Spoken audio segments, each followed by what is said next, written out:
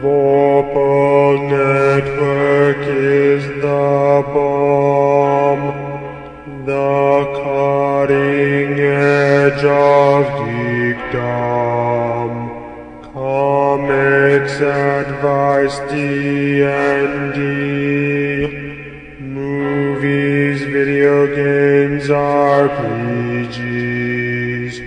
Finding it's easy, just stay calm. VorpalNetwork.com. This episode of The Tome Show is brought to you by listeners like you. Thanks for using the Tome's Amazon and D&D Classics affiliate links.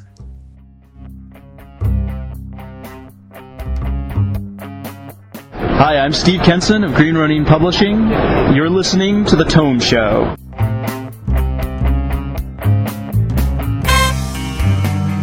Welcome to The Tome, a D&D news, reviews, and interview show, and I'm your Tome host, Jeff Greiner. And I'm Tracy Hurley, and in this episode, number 256, we've delved into the depths of the world to brave the machinations of the Demon Lords as we review the adventure Out of the Abyss. And joining us for this adventure is Allison Rossi and Jeff Wynn. Hello. Hi there. People may recognize Allison Rossi. She's been on the show once before. Is that right? Yeah, once or twice. Yeah, but they probably know you better as a regular on the Round Table. Yes. And you also play in a game on Twitch. Correct. Which they can find you. It's like you're like Pixie something, right? No. Twitch.tv/Padfoot240. Padfoot. That's what I was thinking. Yes. The guy who hosts their channel is a very big Harry Potter fan, to say the least. Okay. And Jeff, everybody recognizes from the fantastic Appendix In podcast, where you read classic novels that are sometimes good. Thank you. Yes, sometimes good and sometimes not so good, but we always have fun talking about not them. that the podcast is sometimes good. The podcast is always good. The books that you read are sometimes good based on your conversation. Sometimes good, sometimes great, and sometimes awful. But the awful ones can be fun too. Yeah. Yeah. Well, the criteria wasn't that they were necessarily good, just that they had inspiration for D&D, right? The criteria was they were on Gary Gygax's shelf when he wrote the 1974 Dungeon Master's Guide. So there you go. It'd be great if you had like a picture of that shelf, since you could just go right down the list, huh? It is basically a snapshot of what Gygax's taste in fantasy fiction was at that point in time. So there you go. There you go. And I enjoy it every week. Well, every month? Twice a month now, right? Whenever Sam puts it out. Okay, very good. If Sam would put out more, then you'd have more. I never try to complain about how much Sam is or is not putting out, because he does all the work and I don't have to.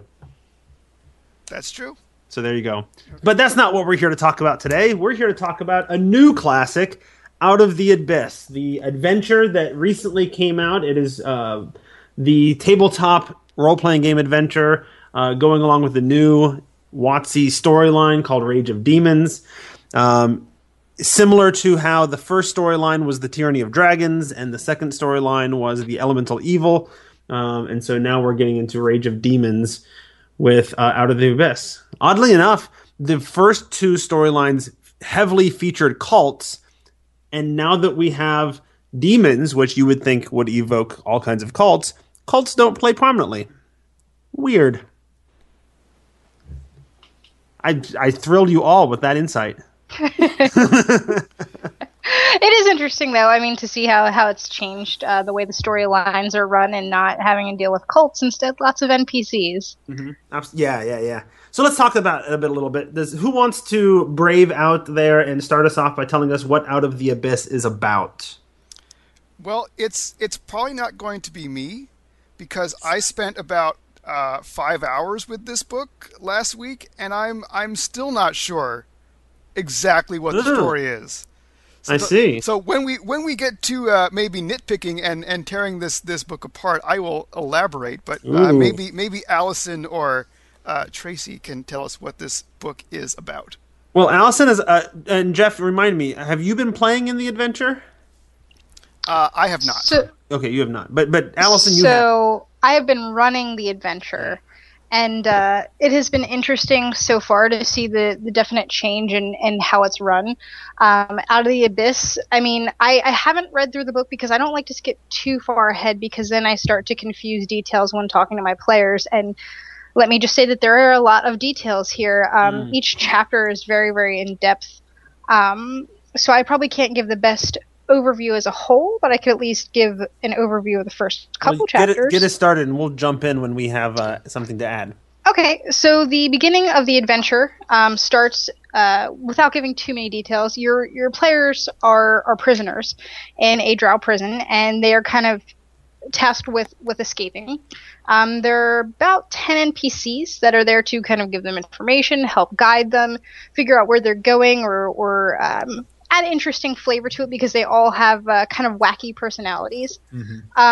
So if they can successfully get out and not, have a TPK from making silly decisions, they start going into the Underdark and kind of traveling around, choosing where they go depending on what information they get from each NPC.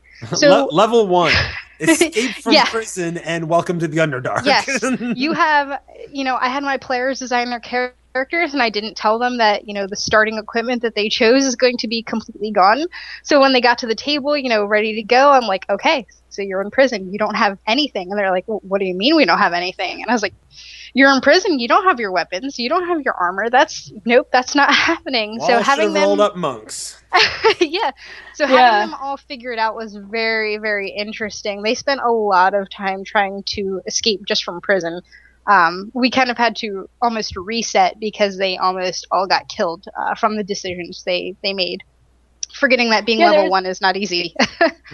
Well, and on top of your level 1 without anything, and even I remember with the spellcasters, there was a note saying, like, for wizards, try to be generous because the wizards only remember the spells that they had previously prepared, so they still had them even if they didn't have the components to cast them. So yes, be generous. At the same time, in the prison that they were kept in, there were special wards keeping them from casting spells in the actual prison holding cell, which proved very difficult when they decided to start a fight in their prison cell versus outside of it.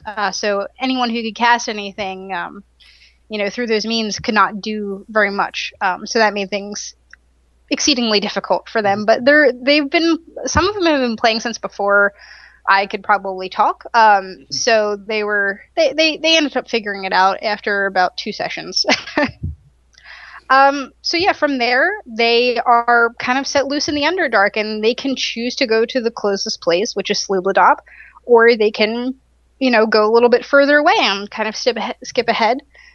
There's different random encounters that they happen upon. There's different NPCs. There's little filler adventures for in between chapters if your characters need to level up. And then through each city that they go to in the Underdark, they learn about the people there, obviously have their quests, and maybe encounter some demon princes and things like that. So my characters they're probably going to be to Gracklestug in about 2 more sessions. So that's about as far as I like that you just dive right into those pronunciations. Good job. Yes, I've had to practice so many times because my players tend to butcher anything I don't say right the first time, and then they make nicknames for it. So I try and, at least say it well myself so I know what I'm talking about. Yeah. So that's my quick rundown of and that's like the first half, right? The first half is you get out of prison and you wander around the Underdark and you go from city to city and you kind of pick up you have these side quests and things, but you kind of pick up these little clues that something's not right and the demon lords are running around. Like there is an opportunity at like level 2 or 3 that you run into Demogorgon. Yes. So that since I've said some of them have been playing since before I could talk, probably before I was born, some of them knew exactly what I was talking about when things like that happened. Mm-hmm. And they're smart enough to know we can't handle that. We need to figure out a different plan. So I definitely like how so far the adventure really forces them to think out of the box. Mm-hmm. Not everything you can tackle. You need to think around it and see, okay, what can I do that won't get us all killed? because they like to kill everything, and this time it has consequences. Right.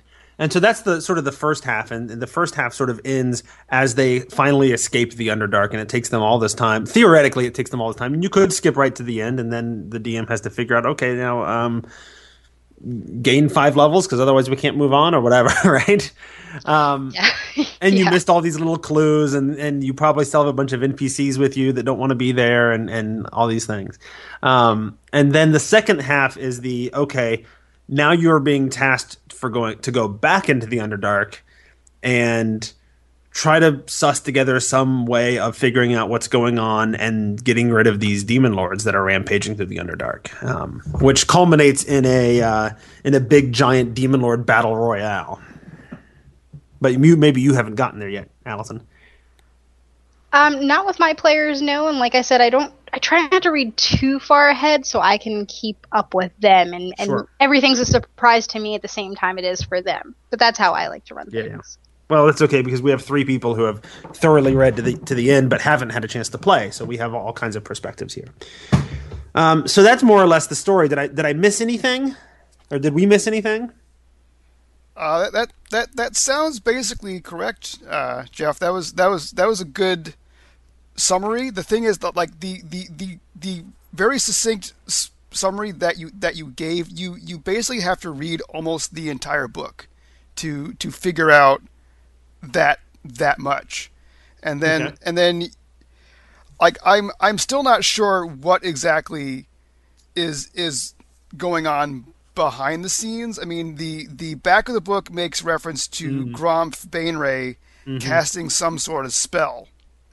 Oh, that's interesting because I know what's going on because I've read the Archmage novel, and it's explained there. But I didn't even think about the fact. I didn't even think about the fact that other people who haven't read that have no idea why this is happening. Right, and so my main complaint about this book is that you basically, as a GM, if you're going to run this, you basically have to read the first half of it before you start the campaign, and you have to really scour the entire thing if you really want a deep understanding of what's going on. I could not find any part of this book where they actually talk about Gromf's spell or what Gromf is doing, or if it even matters to the adventure at all. It might have just kicked off this whole thing, and then you don't deal with Gromf. But I don't know about that. Yeah, I don't think it really matters to the adventure. Why or how Gromf did all this is just a matter of he did it, right? You're right. So, like, as someone who's, and I'm going to bring up Paizo again and again and again because I'm very familiar with their style of presenting things. If this were a Paizo adventure path, the very first thing you would get is the backstory. Right. And you would get like maybe a page and a half of backstory, and then you would get a page of here's how we think the whole campaign might go for you and your players. Just a general outline of events for the GM so that you can have it up front. And Out of the Abyss doesn't do that. They start you off in what is it, Velkenvelve? And the whole chapter on Velkenvelve is beautifully written. It's a great scenario. But that's pretty much all they give you. They put the players on the ground. They put the players and the GM, on the ground running, and then the second chapter describes basically general information about the Underdark.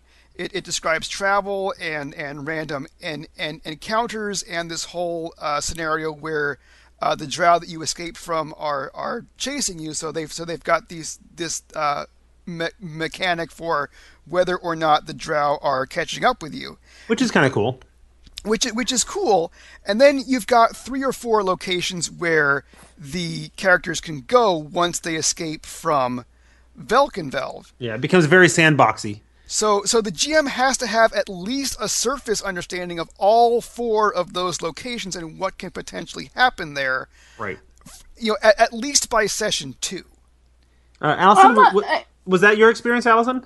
That you felt like you needed to know all of those different locations, or could you kind of figure out where they were probably going to go and just prep that part?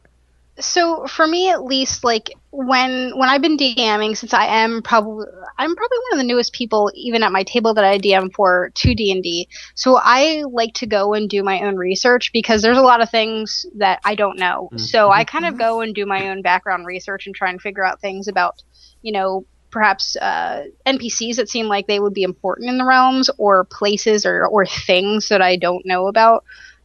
Which I'll probably eventually mention the New Sword Coast Adventurers Guide later in talking about that. So I definitely have to do my own research to figure out more to flesh out the world for my players. Okay. Tracy, what were you about to say? Oh, I also wonder if it's a style thing. Like, I'm not entirely sure that you need to know all those different locations by chapter 2. I think it all depends on how you actually run your game. Because the thing is, I feel like this has 2 levels, and this is the hard part in boiling down what the adventure is about. There's the like when they did the Sundering series, and they're trying to talk about World War II from the ground, like how people experienced it. So it feels like with this layout that this is really about how the players are going to experience these world-altering events, potentially world-altering events, while also having them interspersed throughout, like the attack on Dark Lake and stuff like that. Although at the end, at least for the second half, I think maybe it starts that way. How are these adventurers on the ground experiencing this big event? But by the second half, they become the heroes that are now going to save the world, right? Right. Well, that's why I said that there's 2 levels, and it does switch over around the time when. In terms of leveling, that's what the suggestions are, the advice from the DMG and stuff. Oh, right, because they kind of switched tiers, if you want to call them that, from previous editions around that time, right? Okay, I hadn't even thought of that, but I think that's right. Is that's about the time that they start.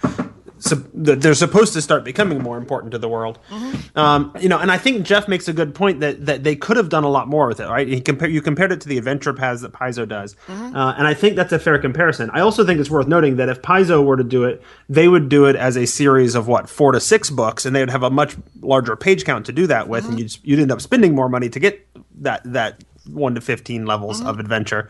So I think that's a fair comparison, and I think maybe WotC is just trying to do a similar thing in a different format, right? And I can respect that, but I also don't think that maybe an adventure of this size doesn't fit comfortably into the 250 pages that they have for it. Yeah, I mean, they didn't do it the first adventure path, right? Or the first, storyline with Tyranny of Dragons. They let them have 2 books. Yeah, but both of those books were half the size of this book. Were they half?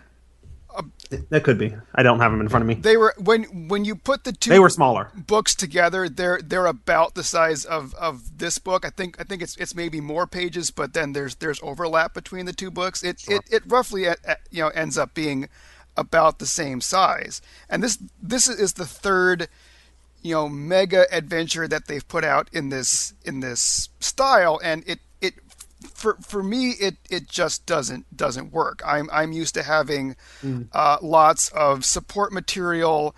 I mean, just having the monsters and the sort of gazetteer information in a separate book that I can have open. And the encounters in another book would make this so much easier for me.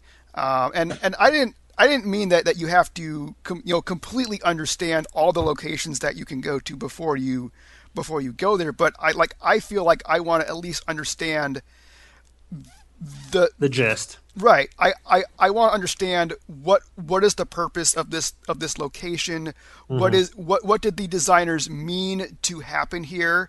And so if I want to change it up, I can totally do that. I'm a experienced GM. I'm comfortable with that, but I at least want to know what did the designers intend for me to do with this location.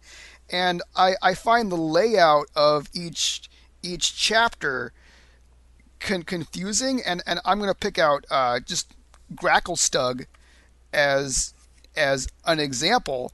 They start with giving you random encounters, which I would think would be one of the last things in the chapter, and then they on page 53.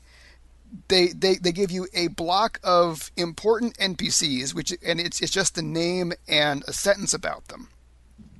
So these are the important NPCs, but they just give you one sentence, and they don't tell you where to go in the chapter to find out more.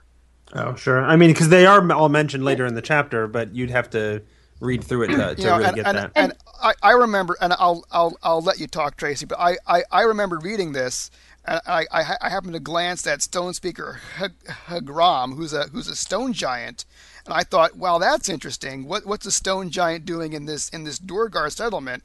And I just couldn't find where in the chapter to go to find out more about this guy. Mm-hmm. Tracy, what were you going to say?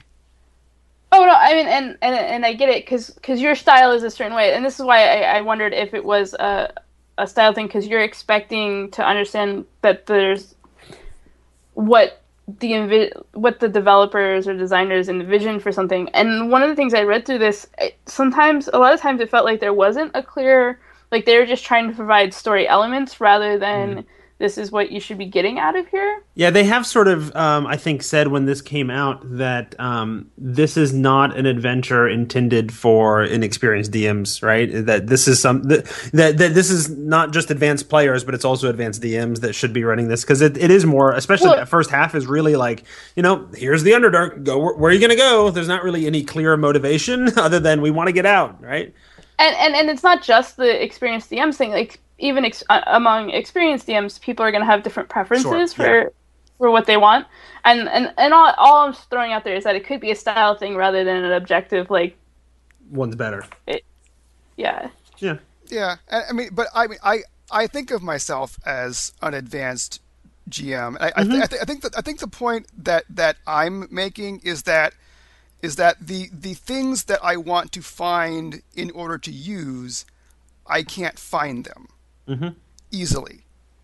So you don't like the formatting very well in terms of being able to find things. I don't like the way that they've ordered the information. Okay, no. And I can respect that. I don't think I have that same problem. There are, and I have to say, I'm really, really engaged and interested in this story. And as I read through it, I'm like, I really want to do this, and I really want to do that, and I really want to run it, and I want to do these things, and it seems really cool. The one thing that turns me off of the whole story is I don't want to deal with 5,000 NPCs, and I don't know how you do it, Allison.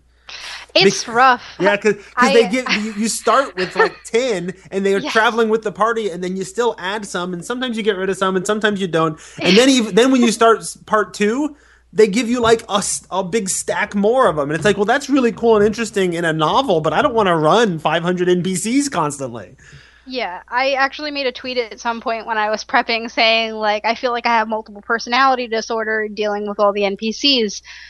It can get very difficult to deal with all of them, especially because I'm probably like the worst person ever at impersonations or impressions and accents. So I kind of and I have a table of 7 people. So on top of having, random maybe 10 NPCs at once and 7 players and whatever else is going on, it's hard to juggle. And I will say that sometimes some of the NPCs just kind of fade into the background for a little bit until they're more useful or until the players decide to interact with them. The main way I get my players to continuously interact with them is I do have table tents with a photo and their name. And then I have little details on the back of each one for myself. So I can either put them on my DM screen or put them in front of it and then pick them up to remind myself of their facts if I need to. And the thing I hate isn't having to interact with and roleplay the NPCs. I don't want to go into a combat where I have to run all the monsters and 10 NPCs. That just drives me nuts. So my solution there has been to basically leave it up to my players. If they decide to befriend an NPC and they want to actually get to know them and talk to them enough so that the NPC would quote unquote trust them, I actually let them handle the NPC, and as long as they play the NPC in terms of combat with what the NPC would do. For example, not having Shashar in battle, then they can control it. So that does mean making combat harder, which I'm already used to doing, seeing as there's so many of them. So it's kind of an additional thing that I end up having to do as a DM, and it's not too big of a deal when I'm already making things more difficult. Just pump up that difficulty level a little bit more. And I think that was the advice they actually gave in the book is here, hand these off to the players and let them play it or whatever. And they make the same advice later, because in the second half you kind of start with, start talking to these different factions and see if they can get support from them and whatever. And you could literally be walking into the Underdark with an army, but they have like little reproducible, photocopy this page, cut along the dotted lines, and just hand them, here's the stats for these creatures, go. Don't ask me, I'm not running them. Yeah, it just seems like it's going to turn every battle into a slog just because there's so many creatures and people involved. Yeah, if you have players that are experienced, like most of mine are, it does make it easier, though, because they can understand how and when to bring these NPCs in, and they understand that, making them do certain things that doesn't fit with what the NPC would do is not okay with me, and they don't try and pull it, and if they do, they're quickly shut down because, that's not how this works. Yeah. If I'm allowing you to run an NPC, you're going to run it the way that, fits their personality, not however you feel like it, sending them ahead like sheep to set off traps or something ridiculous. Yeah, my only thought was I just need to have, 15, 20 players at my table and they can all take an NPC as a pre-gen and said, here, just play this guy. There's that too. Yeah. There's definitely enough NPCs if you have people who want to just hang out and visit your table. You could hand some of them off. One of the things that got me about the NPCs was sometimes it wasn't entirely clear whether these were people you should kill or people you should try to recruit, and I think that was intentional. But getting a lot of magic items and because the beginning part of this game is rather resource intensive, because as you pointed out, they're enslaved and all of their stuff is taken away. So it's like they're as they're going through the Underdark, one of the things that is they're supposed to be gathering food and all this other stuff. So there's not a lot of resources unless you go out and start killing people. Yeah, and yet at the same time they've created all these sort of shades of gray concepts where, killing the person in front of you is not as often, I would say, not the solution, right? You can. Right. That is a solution. Unless you're mad, to be fair. Well, and it's very possible you go mad, right? That's another thing that's cool about this adventure is that there's this sort of madness mechanic where in Ooh, I have a lot to say about that. Do you? Where your players and your NPCs can kind of go crazy because of the influence of the Demon Lords. But go tell us about how that doesn't work. So I do have some things about how that has not worked. So I was very, very excited for the madness mechanic when I came into running this. However, I guess perhaps I didn't think far enough forward, or maybe I didn't think it out well enough. However, there's just been some issues with madness at my table specifically. For one, the length of time that madness lasts can be kind of ridiculous. The specific issue we ran into was short-term madness. It lasts 1d10 minutes. So in one case, let me see. If you roll a 51 to 60, the character must use his or her action each round to attack the nearest creature. So in a lot of cases, when they're rolling madness, that just so happens to happen when they're out of combat, not near really anyone else except for their fellow players. So it came to the point where my players were attacking each other due to madness, and one player almost died because of it. And just the length that it lasts, no one could restrain him, and for whatever reason, some of them weren't bothering to. But that's another story, I guess. So the length it lasts, the suggestion that I have is making it, 1d10 rounds instead of minutes, especially if it's something that, causes them to start combat.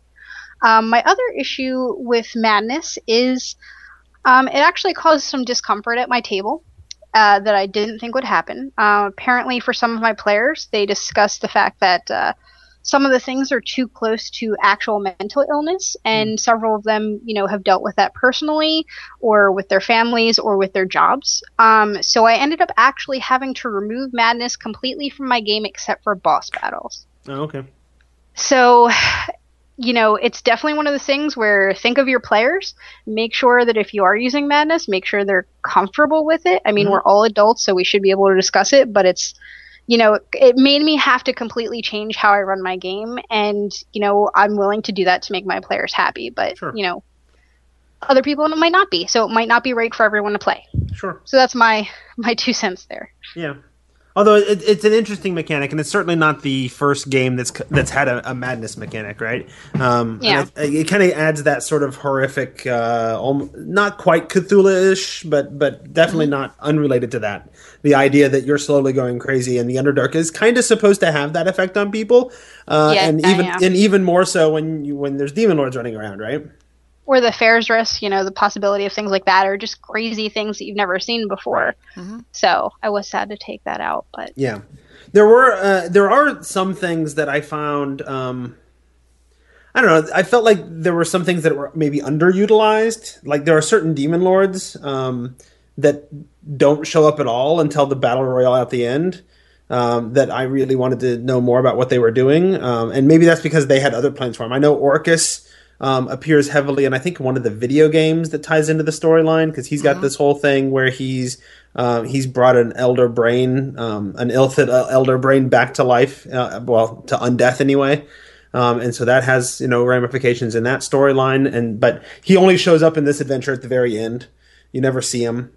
Although it's really cool because there's the way the whole thing ends, and we're spoiling. We're talking about an adventure, so we can't talk about it without it spoiling.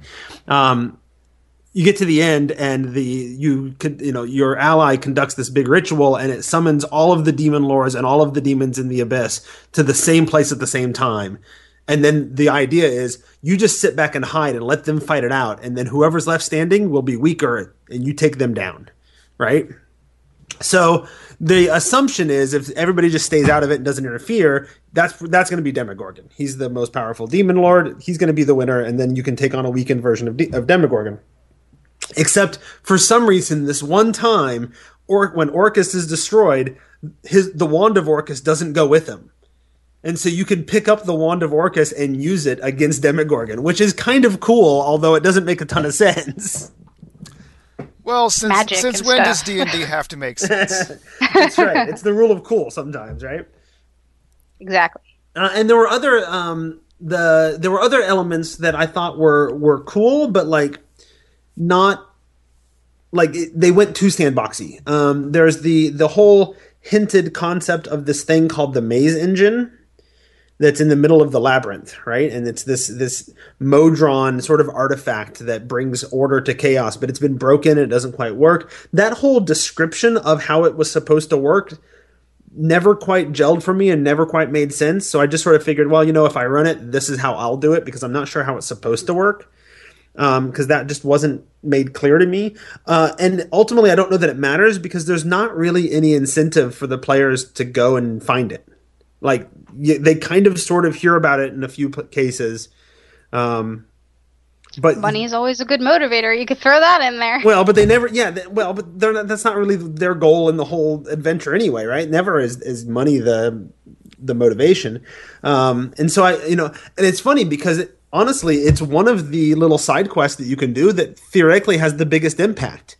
Because if you find it and activate it and happen to get the right random percentile roll, although it's only like a 1 in 5, there's a 20% chance that it happens, it banishes all demons within 100-mile radius, which gets rid of 2 demon lords that you don't even have to see. They're just gone, and you never have to see them in the battle royale. But you have no reason to know that it could do that, or why it would do that, or to hunt it down when it's 70 miles away from the nearest thing that you do need to go to. So it's a neat little aside, but I don't know that there's really any motivation to ever go there. Well, I guess that's something a GM would have to Play up. Yeah, tinker with himself if he feels that's something he wants to make a big part of his adventure. I mean, this. Yeah. I mean, this whole book, like a lot of fifth edition, is one giant toolbox. And the tools and the toys are all really very, very cool. I mean, I didn't mean to disparage a lot of the adventure design and location design. It's all really cool.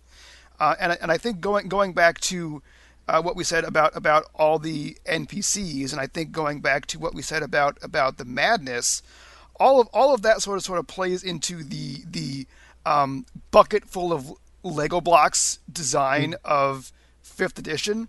Like all these NPCs, you can decide which ones to keep and which ones you're just gonna get rid of. If you decide that Ront the orc is just boring and you don't want to have an orc in your party, guess what? He falls down a pit, or he just doesn't come up, right? And or your players hate him and kill him, like mine. Right. And but I bet they love Stool. Stool looks super cute. Right, exactly. And the whole random tables thing, like this edition is full of random tables. If you're playing a certain kind of sorcerer, like you come with a random table, and the GM kind of has to sort of mitigate that. Like if you roll something that just doesn't work for your party or the story, you have to either ignore it or come up with like a band-aid to fix the situation right then and there, and it can be tricky. But I mean that's kind of how this whole edition works. It's a bucket full of Lego bricks, and Lego bricks can hurt when you step on them. But I guess. But that's where that's my analogy here.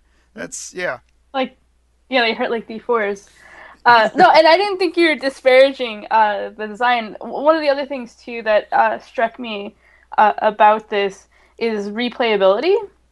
I felt like there was a decent chance because of that randomness and because of the different ways, the sandbox nature, you could play it again without it and have a different story potentially. Yeah, you could tweak a few things even as a DM, so those parts that are like the second half largely becomes go find out what's going on, bump into this drow wizard.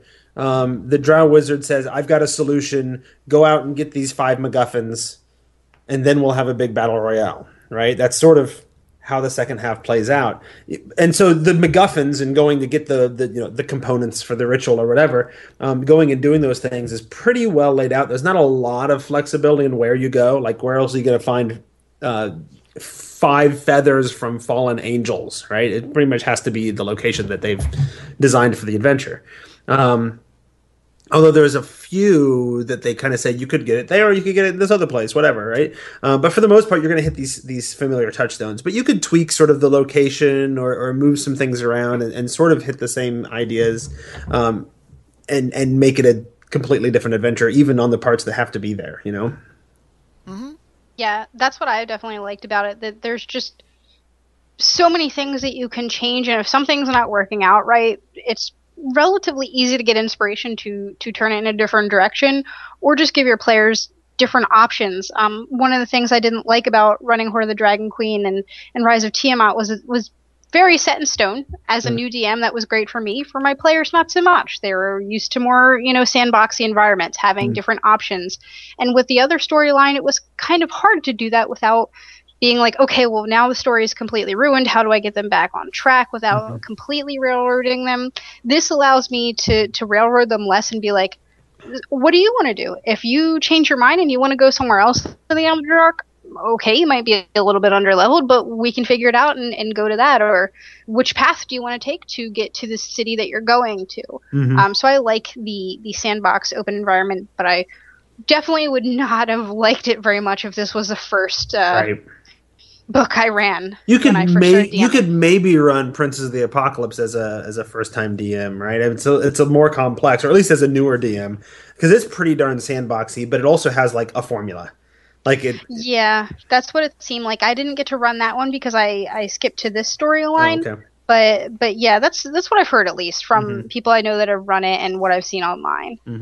I had similar problems with with princes as to this. I mean, I had to pick it up for my encounters group because we had a GM who couldn't make it, and so I had to take over for his table. And I remember running. It's the first part where you're just out of Red Larch, and you're looking for this diplomat, this party of diplomats that came from a nearby city, and I couldn't find them. Like, I couldn't find where in the adventure they were supposed to be. I couldn't find any information as to why the party was supposed to be searching for them. So, I mean, similar to out of the Abyss, I just found that with this format, you just couldn't find what you wanted. Yeah, information's just hard to find. Okay. So, any other thoughts? I mean, I think there's a lot about this that I really like. The only thing that really is daunting to me is all of the NPCs that travel with the party. Like, I can handle NPCs, but having the party run around with an army is a whole different mindset that I'm used to, and my instinct is just, well, let's just get rid of them as quickly as possible and or kill them off, and they don't have to deal with it, right? Winnow us down. They went off on their own adventures. They're busy. Although Stool seems super cute.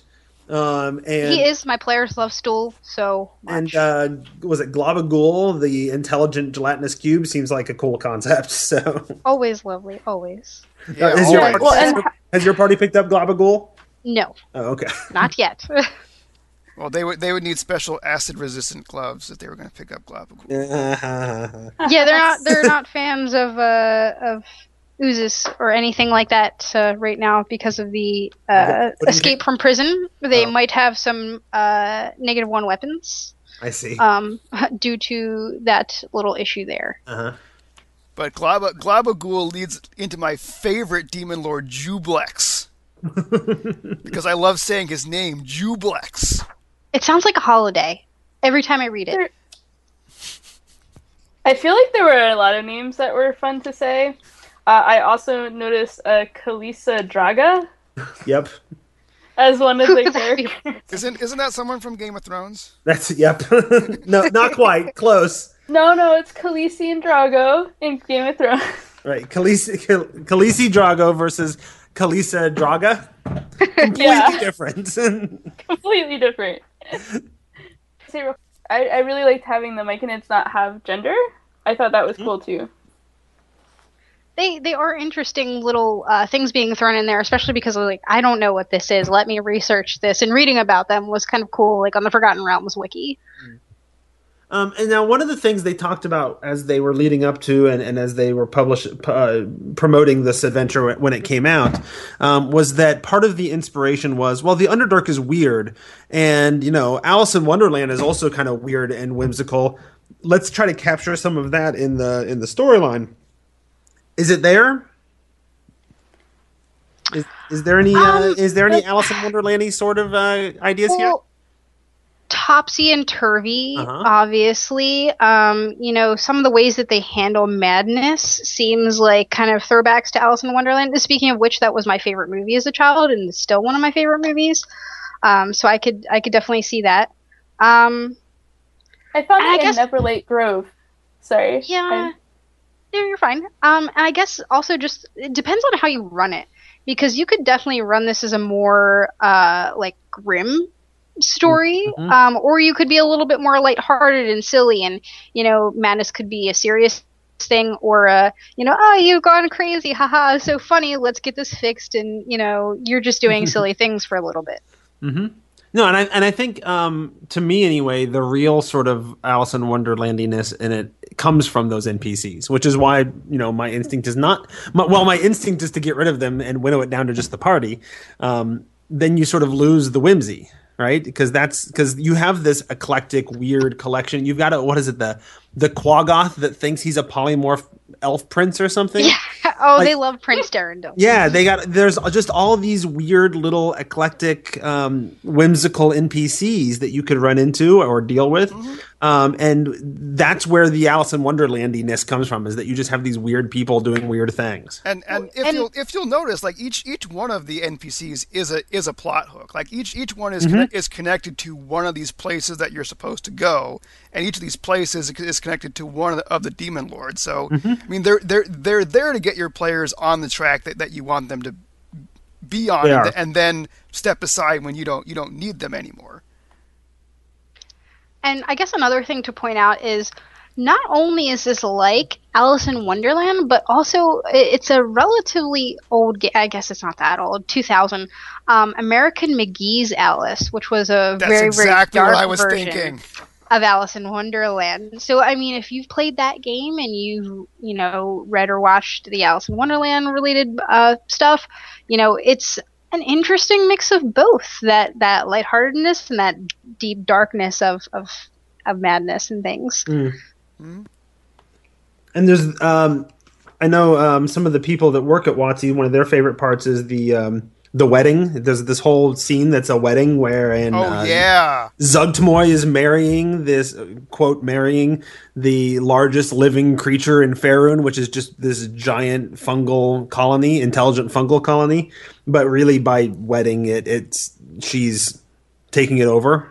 Right? I think that's actually based on like a real thing. Like I think there really is an actual fungus that is like the size of almost an entire continent.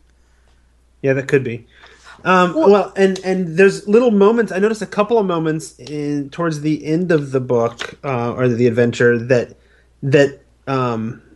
felt Wonderlandy to me. Like there's one magic item that you pick up in like the third or fourth to last chapter, or you can pick up, and the command word for it is Mimsy.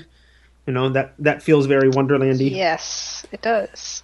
And there was something else. I'm trying to find it now. There was something towards the end, maybe in that wedding scene, where there was a character who I'm like, this is something straight out of Wonderland. You guys talk, and I'll see if I can find it. But I did like the Neverlake Grove area. I feel like everything about that area seems interesting and kind of, I don't know, cute in a weird way. But it's not. It's like it's cute, but it's like disturbing because there's this whole like demonic spores conquering and destroying people's minds and things. Like it's messed up. I believe it's the Myconid area. Neverlight. Yeah. Yeah. Yes. That's what I'm talking about. I kept thinking you were saying Neverlake, and I got confused. Oh, sorry. Not quite. Oh, also the Bandersnatches. Maybe that's what I was thinking. That's a Lewis Carroll thing. It was I forget what they look like. I think that is what I was thinking of. I just couldn't find it.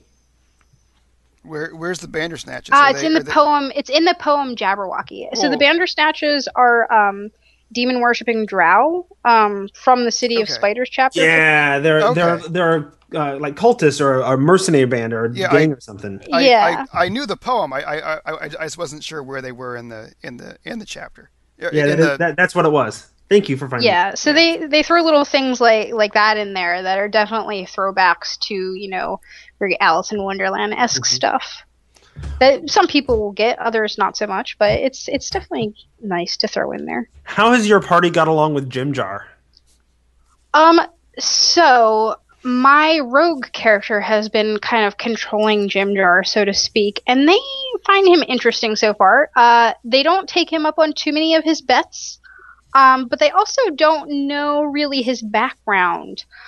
They don't know about, his kind of spy background there. Mm-hmm. So he's kind of there gathering information, and I feel it'll be interesting once they figure that out. They'll probably feel a little bit betrayed, and, that's okay. It happens. You can't trust all the NPCs. Sure. Hence why Ront died. and I'm going to spoil you here, because there's this little optional sidebar in the very last encounter, the big battle royale with all the demon lords, wherein Jimjar, if you choose to go this way with him, could come back and turns out is actually a god or avatar of a god this whole time, who's just sort of been traveling with the party to see what's going on and to manipulate them. It would really throw them for a loop if I was like, hey, this is Tiamat, guys. No, they specifically call out, whimsical trickster gods, but yeah, that would work too. It's actually Tiamat. Seeing what you're up to after banishing her back to the Nine Hells. Yeah. All right. We've been talking for a while, but we still need to make time to talk to Steve Kinson. So any last thoughts before we head off to the interview? Not for me. Jeff, last thoughts? Well, if Wizards of the Coast is listening, They all listen as soon as an episode comes out, right, guys? I Tweet at us if you heard us. please listen to the Appendix N podcast and be on my show. But if Wizards of the Coast is listening, I sincerely hope that for their next adventure, if they insist on going with the 250-page hardcover format, that maybe it not be a level 1 to 15, like maybe it just be level 1 to 7 or 7 to 15 or somewhere in between, because after 3 of these, I really must insist that an adventure of this size does not fit in this format. And if they're going to do a whole level 1 to 15, because that's really what they want to do, then this really needs to be like a box set. I mean, I could really see the whole Velkenvelve scenario as its own little 10-page booklet, and then like the first half up to where you escape as its own booklet, the second half as its own booklet, and then the monsters and all of the sort of gazetteer information in a fourth booklet, and then you can have fold out maps and maybe some character sheets, and it would be 3 times the price, maybe, but I think a product like that is something that I could really use and get a year or more's worth of enjoyment out of, and I would happily pay $150 for a swanky box set that gave me all of the creativity that these designers have put into this wonderful adventure, and also the convenience of being able to access the information the way that I want to. Well, and I, as I understand it from some things that I've heard or some conversations I've had with WotC people, I think the plan, if there's a master plan, is to sort of build the D&D section of Game Store shelves to have. There were some basic things they wanted, right? They wanted people to be able to pick up the core books and then have a couple, 2 or 3 different options for, now I can pick up a campaign and play a game, right? Now, but they've sort of said, but now we kind of have that. So maybe we can start looking at some other things in some other formats. So you might have an opportunity to do future adventures in a different format. You might also start seeing some products coming out that aren't just based on the latest storyline, which is what they've been doing for the last 2 years, right? So I think we may see some opportunities, and there may be a reason that we haven't actually heard anything announced for what's coming after all of this yet. So, well, I certainly hope that you're right, Jeff. I don't know that they're going to do what you want, but I think they might be trying some different things. So I hope they do what I want, because we'll see in the future. What I want is Really? what I want, and I want it now. well, good luck with I'm that. surprised that you want them to do that. Yeah, it's shocking that you want them to do the things that you want. So I guess the point I would make about this is to call back a little bit to the toolbox idea we had, concept we had earlier in the discussion, in that I would definitely buy. I'm glad I bought this book, because I think there are parts of it that I will take out and use. I'm not a person usually that runs an adventure from the book as the adventure as presented in the book. So, but I found a lot of interesting little cool things that I definitely want to use as inspiration and pull out, or even to expand. Like Jeff was saying, like some of the areas could be expanded upon a bit more. Yeah, and I think I am the kind of person who generally wants to run it not as written, but I kind of like to stick to the story, and I'll throw in my own little tweaks here and there, or my own little storylines, and make it more personal along the way. And my instinct right now is to, so far all of the adventures have had things that I've wanted to tweak pretty heavily, especially Tyranny of Dragons and this one. And it's mostly because of dealing with all those NPCs. I think I could stomach it through the first half. It's not quite so many NPCs and whatever. I think I would find ways to winnow down the NPCs pretty quick in the second half, though. They don't really serve a purpose other than to highlight how important the PCs are, because look at how much they've trusted them with all these soldiers or whatever, right? But there's no real need for them to be there. They don't accomplish anything. They're not necessary. They don't provide any story hooks. They're just more muscle. And you don't really need more muscle. So I kind of, and at the point that you do need more muscle, it's because, hey, look, there's a demon lord, and then they can't do anything because they don't have magic weapons. So the demon lords just slaughter them all anyway. So I feel like those second half sort of NPCs aren't particularly important. There might be some different, if you convince the factions to help you in those scenes, that's where I might hack it and change it a little bit. And so instead of you get this, it might be you can call on this favor when you get into this settlement, or like for the Zhentarim, when you get to the Zen place, you could call on these certain favors, or here's some magic items or a bag full of healing potions or whatever, because I don't know, that feels more manageable to me. So that's the hack I want to make.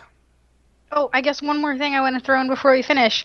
If you want to read a little bit more about the Underdark and you have some extra money, I guess, Sword Coast Adventures Guide, Chapter 2, The Sword Coast in the North, page 99, starts a little bit of, talk about the Underdark. There's areas that describe kind of the different major cities that your players will be going to.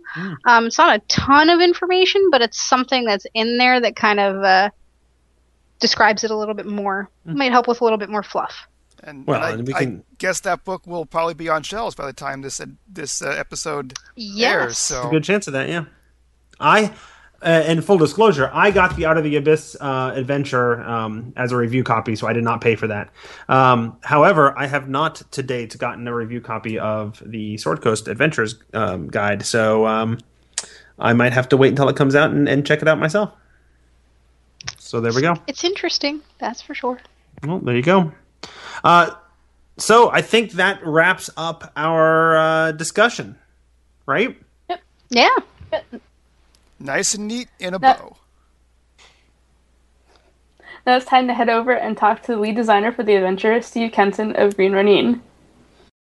We are here now with Steve Kinson from Green Ronin Publishing, who was the publishing house, if you will, that was tapped to work with Wizards of the Coast on the adventure Out of the Abyss. And you, Steve, as I understand it, were the lead designer on the project, yes? That is correct. Awesome. So let's just talk generally about Out of the Abyss. Sort of what was the goal in designing this adventure? Well, basically the goal for Out of the Abyss was the creation of an environment, essentially in a lot of ways. As a lot of people have noticed, Out of the Abyss has, especially in the first half of adventure, a much more sort of sandbox style to it. Mm-hmm. So a lot of the notion, in was creating an environment in the Underdark that was, a particular example of not just the familiar environment of the Underdark, but the Underdark sort of ramped up by the presence of all of this demonic madness that was spreading throughout the environment. And to basically, as Chris Perkins described it, basically set up, what's kind of D&D on hard mode, and drop the player characters into this environment and say, okay, survive, at least for the first, half of the adventure, for basically the first 7 or 8 levels. The primary goal for the characters is to stay alive and to figure out a way to get out, and make it back to the world of sunlight and sanity that they came from. And then they get there and it's like, okay, you made it. Now take a few months off and go back. And now we want you to go back. Yeah. Right. So in the process of doing this, did you get really good at pronouncing these crazy Underdark names?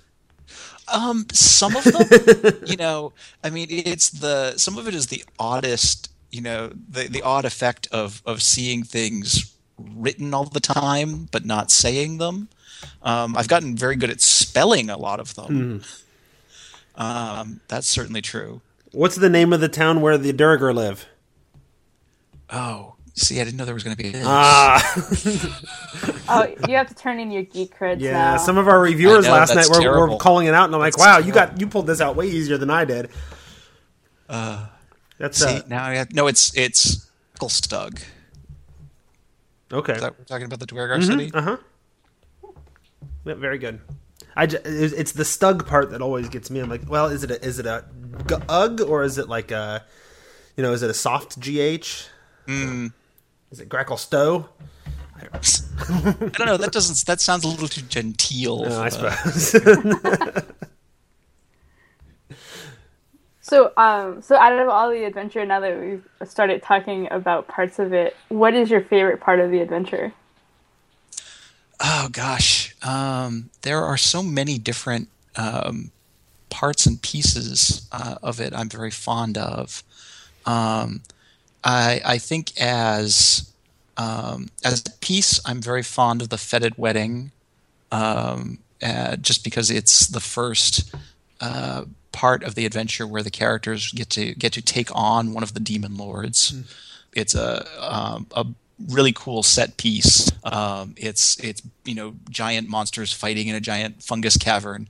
It's pretty cool. We got a little venture into the astral plane, all kinds of other really nifty stuff gets worked into that particular scenario. But the whole adventure is full of really cool and interesting little bits all over the place. So I'm very fond of a lot of the characters. And since you're mentioning the Fetid Wedding, it sort of feels a little bit out of place. Like you have several chapters of going after these various ritual components, and then you have the chapter after it, which is and now use all those ritual components, and then this thing is kind of thrown in the middle. I'm kind of curious how that's supposed to fit into the larger story.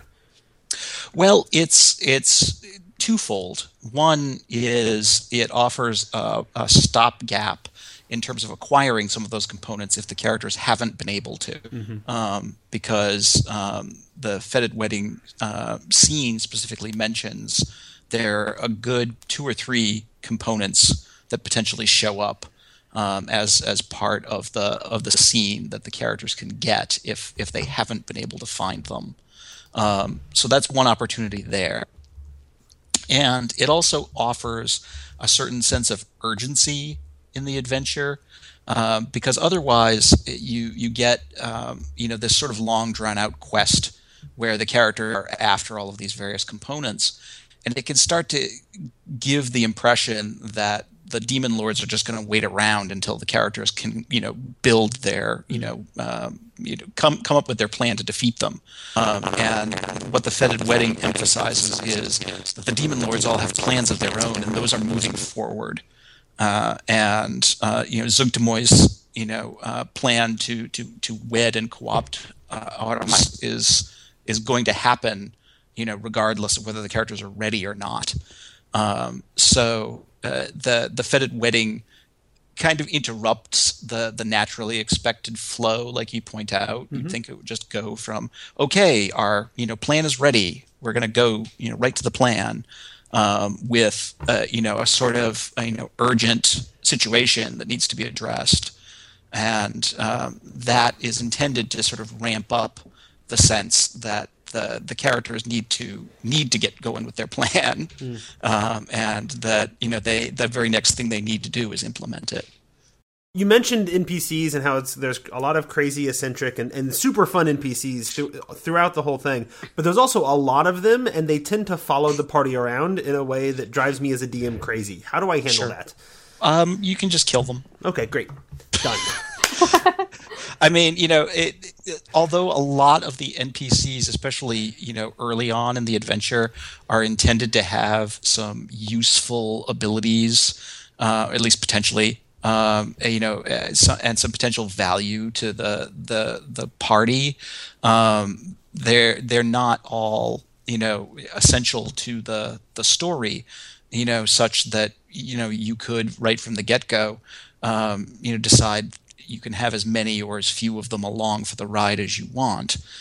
So far as that goes, some groups like to pick up a lot of sort of supporting characters, and other groups don't. So it was really kind of put together so that none of them really have to be along. Although certain ones certainly add to the story, right? Yeah. Oh, absolutely. And some of them are fun. Some of them are just super useful. Honestly, some of them are incredibly dangerous for the party to keep around. And one of them is super cute. You're talking about Stool? I am. Yeah, someone loves Stool.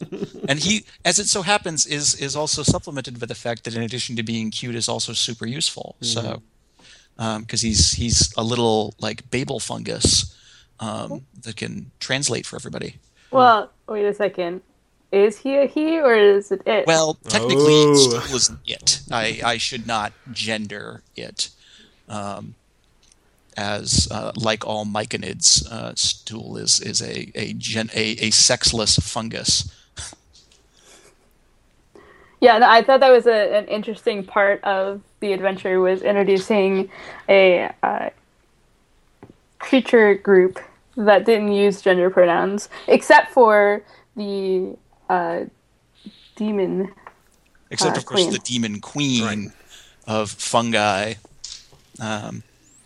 So yeah, and we actually made a particular point in the portrayal of the myconids to make it clear that they were genderless and quite alien in a lot of respects. Yeah, and I thought it was cool, and that whole area was at parts was very alien. So, and I thought that came across pretty well. Yeah, part of me is still not quite sure how like the rapport spores are supposed to work.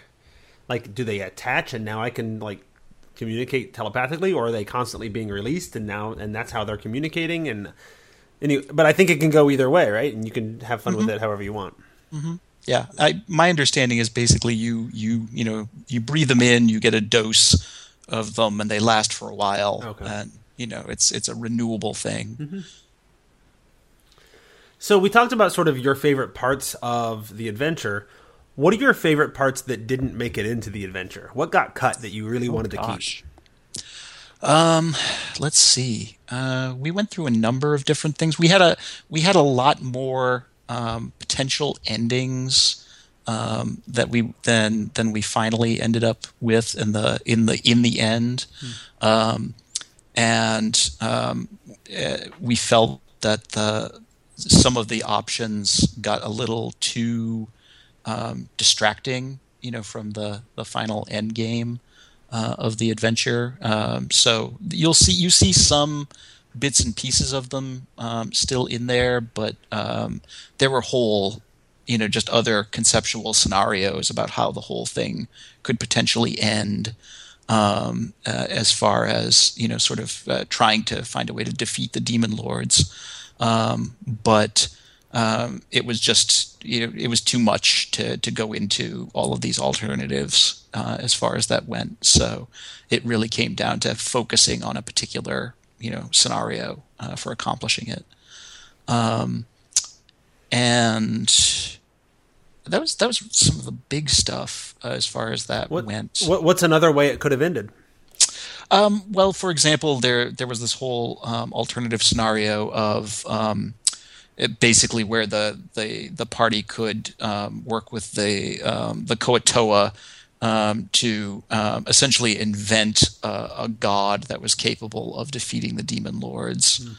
Because the Koatoa, if they believe in a god enough, it actually comes into existence. So the Koatoa just constantly live in Sigil? Kind of, yeah. And we introduced some hints of that with the Koatoa village early on along the side of the Dark Lake and that sort of stuff. So that's one possibility. There was a point where we talked about other alternative scenarios where the characters could have found ways to defeat the demon lords, but some of them were just too obscure and just too involved for the amount of space they would have taken in order to do them justice. So, we ended up going with something that was more focused. Mm-hmm. Cool.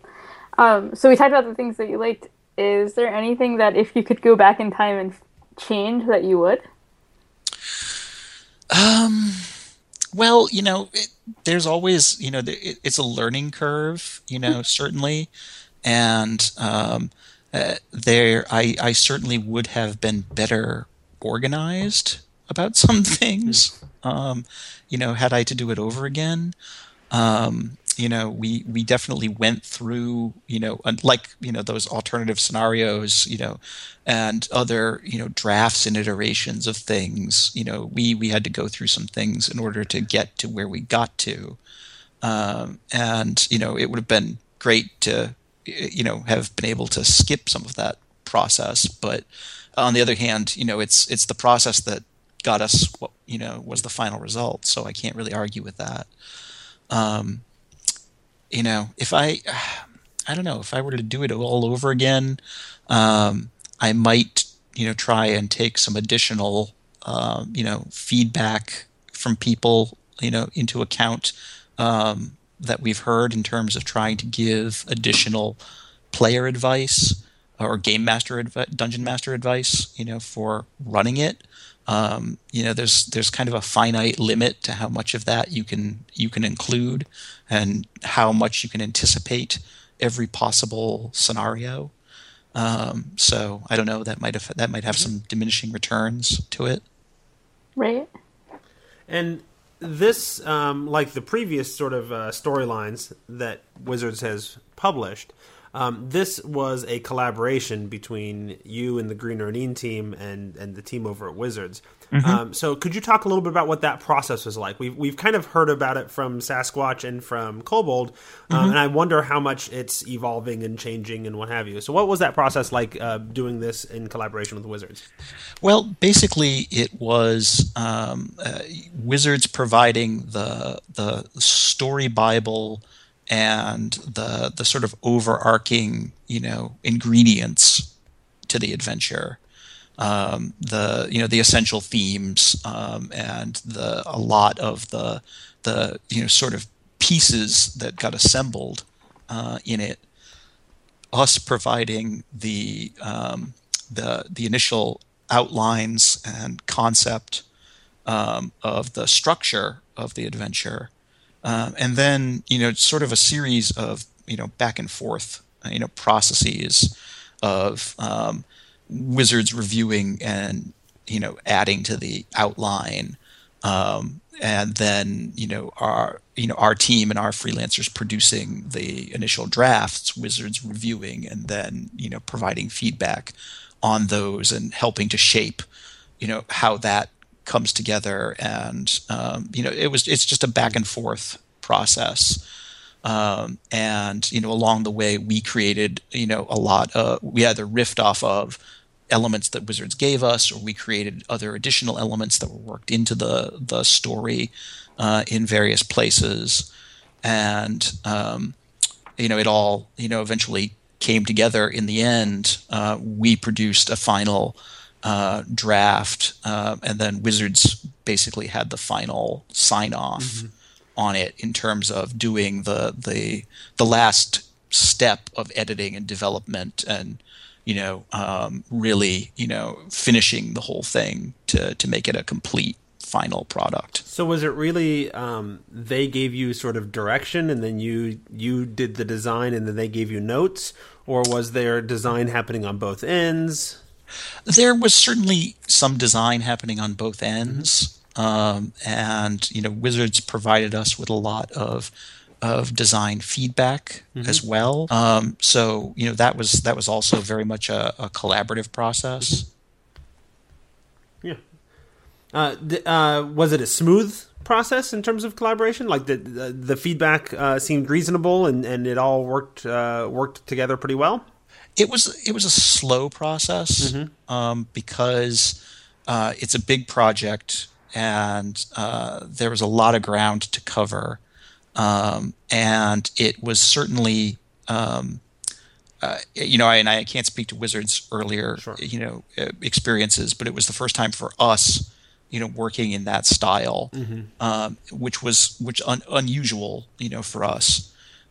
So it certainly made things go slower than we're used to, in a project that's a little more self-contained, just because there's so many voices involved in the process. And so that takes, a certain amount of time to work through everything. And I think there were certainly points where it was slower than we would have liked. Okay. But, it's a big, Wizards is a big ship. This is a big project. So, in a lot of regards, I can see how that would be the case. So here's the telling sort of tale to this line of questioning. If you were approached with the opportunity to do it again, would you? I don't know, honestly. Yeah. It was a big project. I'm glad we did it, and I'm very pleased with how it all came out. But it was a lot of work, to be frank. And I don't know if it's something I'd be in a hurry to do again. I'm certainly glad. I was certainly glad when it was done. Because again, it was a lot of work. And probably doubly so because you were doing two products at once, right? Yes, because we were also doing this and the Sword Coast Guide. Maybe if it had been just one or the other, that would have been, somewhat easier in that regard. I don't know.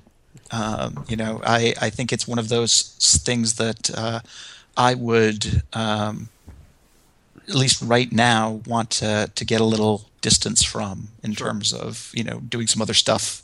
Because, for all intents and purposes, Out of the Abyss and the Sword Coast Guide was nearly a year. Yeah. Probably, 10 months. So. And meanwhile, your normal work on Mutants and Masterminds and everything else is sort of on the back burner, right? Right. And, I'm really, right now, really enjoying getting back to some of that stuff. Yeah. So. Yeah, well, and just looking at it in terms of, like, projects I've worked on before and looking at this book, and one of the things with 5th edition is that they're using the shared world setting and they're working between video game companies, you guys, novels and everything. Like, just the amount of... Because you're telling a lot of story through the background elements in the adventure even, like, where the coins came from... And stuff like that. So like that's a lot of work that doesn't necessarily always come out to end users, or I think. Yeah, absolutely. And I can only imagine the level of coordination that's taking place on Wizards' end.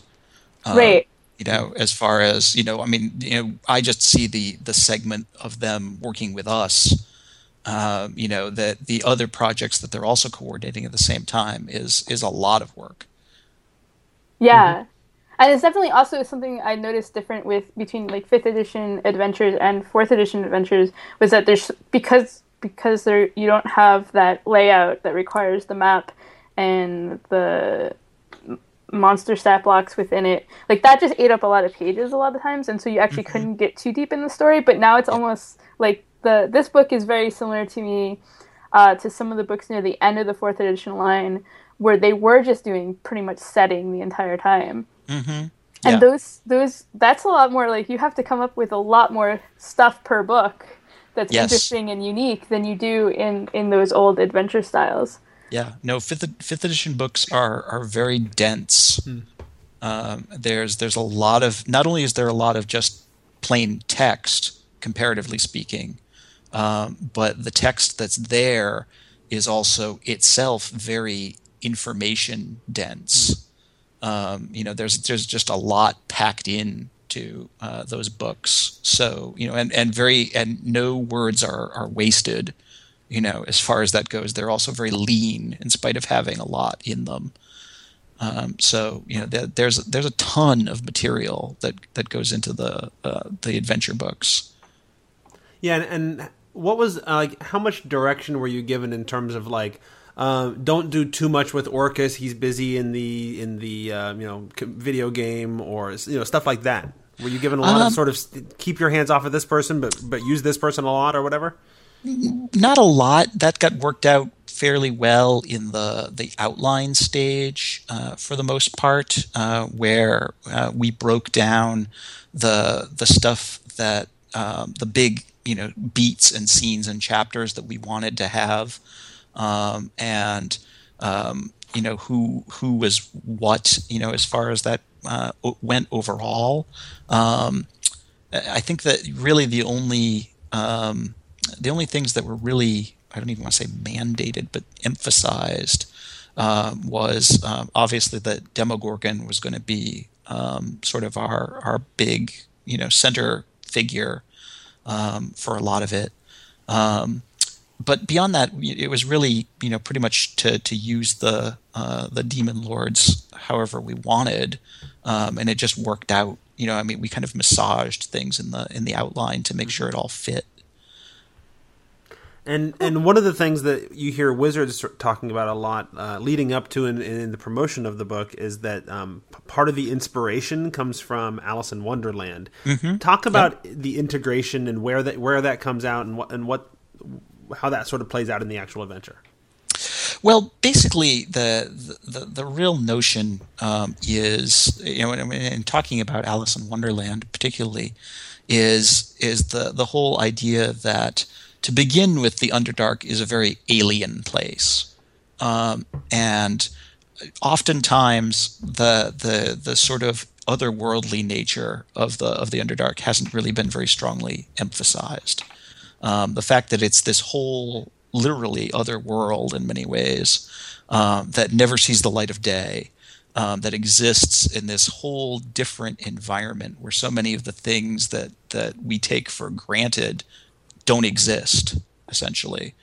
And layer on top of that the influence of the demon lords unleashed in this world, where everything is slowly, going increasingly mad, and you have this environment where almost any outlandish thing becomes potentially possible, and we really wanted to create the environment that had that sort of trippy edge to it that you get from the Alice in Wonderland stories. That is, because the modern interpretation of Alice in Wonderland is often very, very light, but there's a real sort of dark edge to the original stories, which are very satirical and have this sort of dark humor to them. Mm-hmm. And we wanted to have that quality in Out of the Abyss. So there's a certain amount of just sort of both gallows humor and just sheer outlandish weirdness in the adventure that is intended to occasionally make the characters question their sanity, and to say, what have we gotten ourselves into? What is this place? And how much of it is the way that the Underdark always is, and how much of it is the fact that the demon lords are influencing things.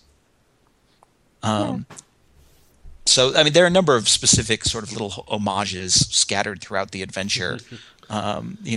We spent a good part of the review last night just searching through the book to try to remember where the Bandersnatches were. Right. But the overall feeling of it is that sort of dark, sort of through the looking glass kind of feeling. Mm-hmm. Yeah. And so Alice in Wonderland and Through the Looking Glass was definitely like a direction for it. You had mentioned earlier D&D on hard mode. I was also wondering, and you mentioned that there potentially was going to be alternate endings. So one of the things I noticed during the first half of the book was it seemed like there was a good chance for replay value. Like there were a lot of things like the decisions led to things that could be different each time you played, and I was wondering if that was something that was initially considered. It was, and there some of it is also keeping in mind, replay value in the sense of, having the adventure. People have noticed, and it's fairly deliberate, that the book serves as a pretty robust Underdark source book in a lot of regards as well. And that you can make a lot of use out of it, even if you're not playing the main storyline at all, and you just want to send characters down into the Underdark to wander around. You've got enough material on just travel and survival in the Underdark and making their way to various places in and around the Dark Lake, that you could run an entire campaign that had nothing to do with the whole Out of the Abyss storyline down there if you wanted to. So there's intended to be a lot of certainly reuse value, such that when this storyline is done, if a dungeon master still wants to, can still get a lot of use out of the book, because there's so much source material in it on interesting characters and how to run adventures in the Underdark. That it serves very well in that regard. In terms of replay value, because of the sort of sandboxy nature of especially the first half of the adventure, you could easily replay Out of the Abyss and have things go in a completely different direction, depending on what the characters decide to do, or even just the roll of the dice in some cases that sends them in a particular direction or ensures that they have some encounter or don't have another. And you could play things in a lot of different ways.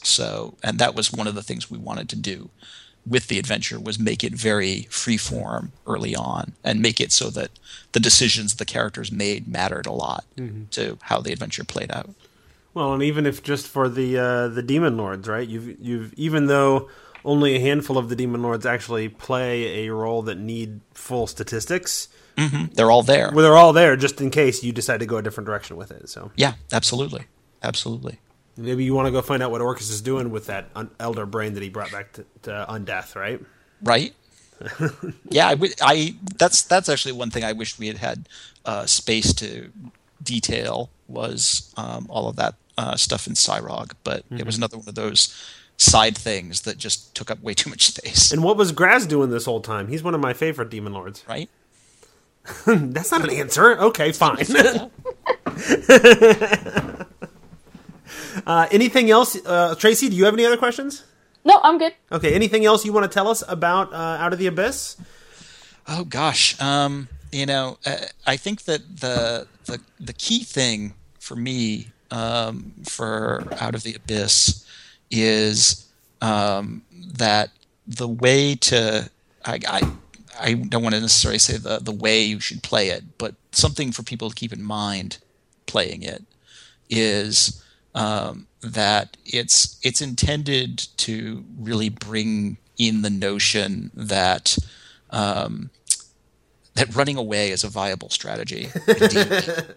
And one of the things that the adventure emphasizes kind of from the start is that the world is not, conveniently divided up into level appropriate challenges, and sometimes the proper response for the player characters is to run and hide, or to do whatever they need to in order to survive. Yeah.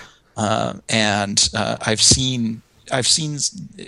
noticed that some people have some difficulty with that, and some people enjoy it, and a lot of it is based on your style of gameplay. But there are a lot of things in Out of the Abyss that if you just take them head on, they're going to simply annihilate you. Well, and it's done in a way that you can run away and not feel like you've failed, right? There's other adventures where maybe you should run away, but if you do, then you're not a hero and you just let the innocent people, face whatever. Yeah, Yeah, I mean, running away whenever it's presented as a viable option, whenever it's an option. Well, yeah, if nothing else, I mean, Chapter 1 is Run Away from the Drow, and Chapter 2 is Run Away from Demogorgon. Yeah, absolutely. So there's definitely a strong theme of run away for a while there. I mean, and that was intended. You know, if people have a concern about the fact that the Drow are not, the Drow in Chapter 1 are not, appropriate challenges for a group of low-level characters, they're right. They're not supposed to be. That is correct. Very good.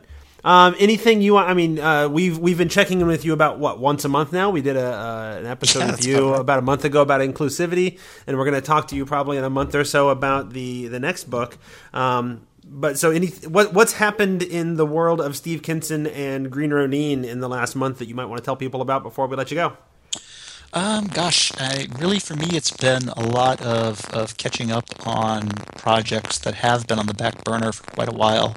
And so it's been working on getting back up to speed on some Mutants and Masterminds projects like the Atlas of Earth Prime and our Cosmic Handbook for Mutants and Masterminds is due up for pre-order pretty soon. I'm really excited to see that coming together because it's a terrific book with a lot of really great art. And I've been working on the development of Blue Rose since the conclusion of our Kickstarter, the new edition for the age system, and that's been a fun process. Things have been coming along there. Very good. Well, thanks again for joining us, and we will chat with you again in a month or so. My pleasure. I'm looking forward to it. Great. All right, and that is the end of the episode.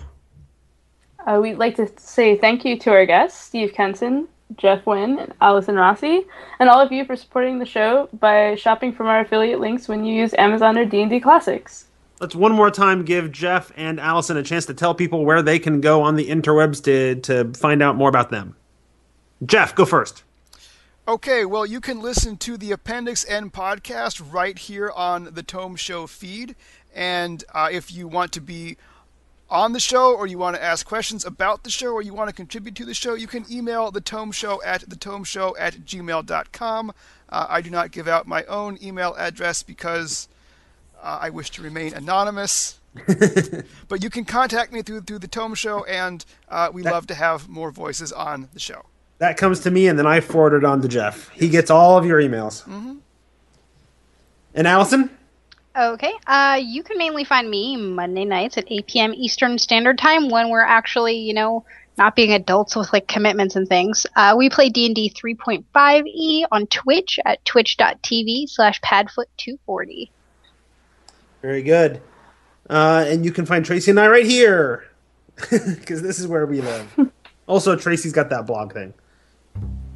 Yeah, sometimes. We mention that sometimes, right? SarahDarkMagic.com. It's more famous than we are, so I'm sure if you're listening to us, you've read it. So if you want to get a hold of us, as Jeff mentioned, you can email us at thetomeshow@gmail.com. Thetomeshow@gmail.com is my email. Well, is the show's email address, but it all comes to me. And you can also call us at the Biz line 919-BIZ-TOME. That's 919-BIZTOME, and we will get voicemails from you there. I'll have to prank call that one time. Yeah, thanks. Yeah, do that. There's somebody somewhere has put down that phone number for their pharmacy, so whenever his pills are ready, I get phone calls. So every now and then I just, hey buddy, your prescription is ready, go pick it up. And that's episode 256, where we melded an experience rapport as we reviewed Into the Abyss in this episode of The Tome, the Tome, the Tome, the Tome, the Tome, the Tome, the Tome.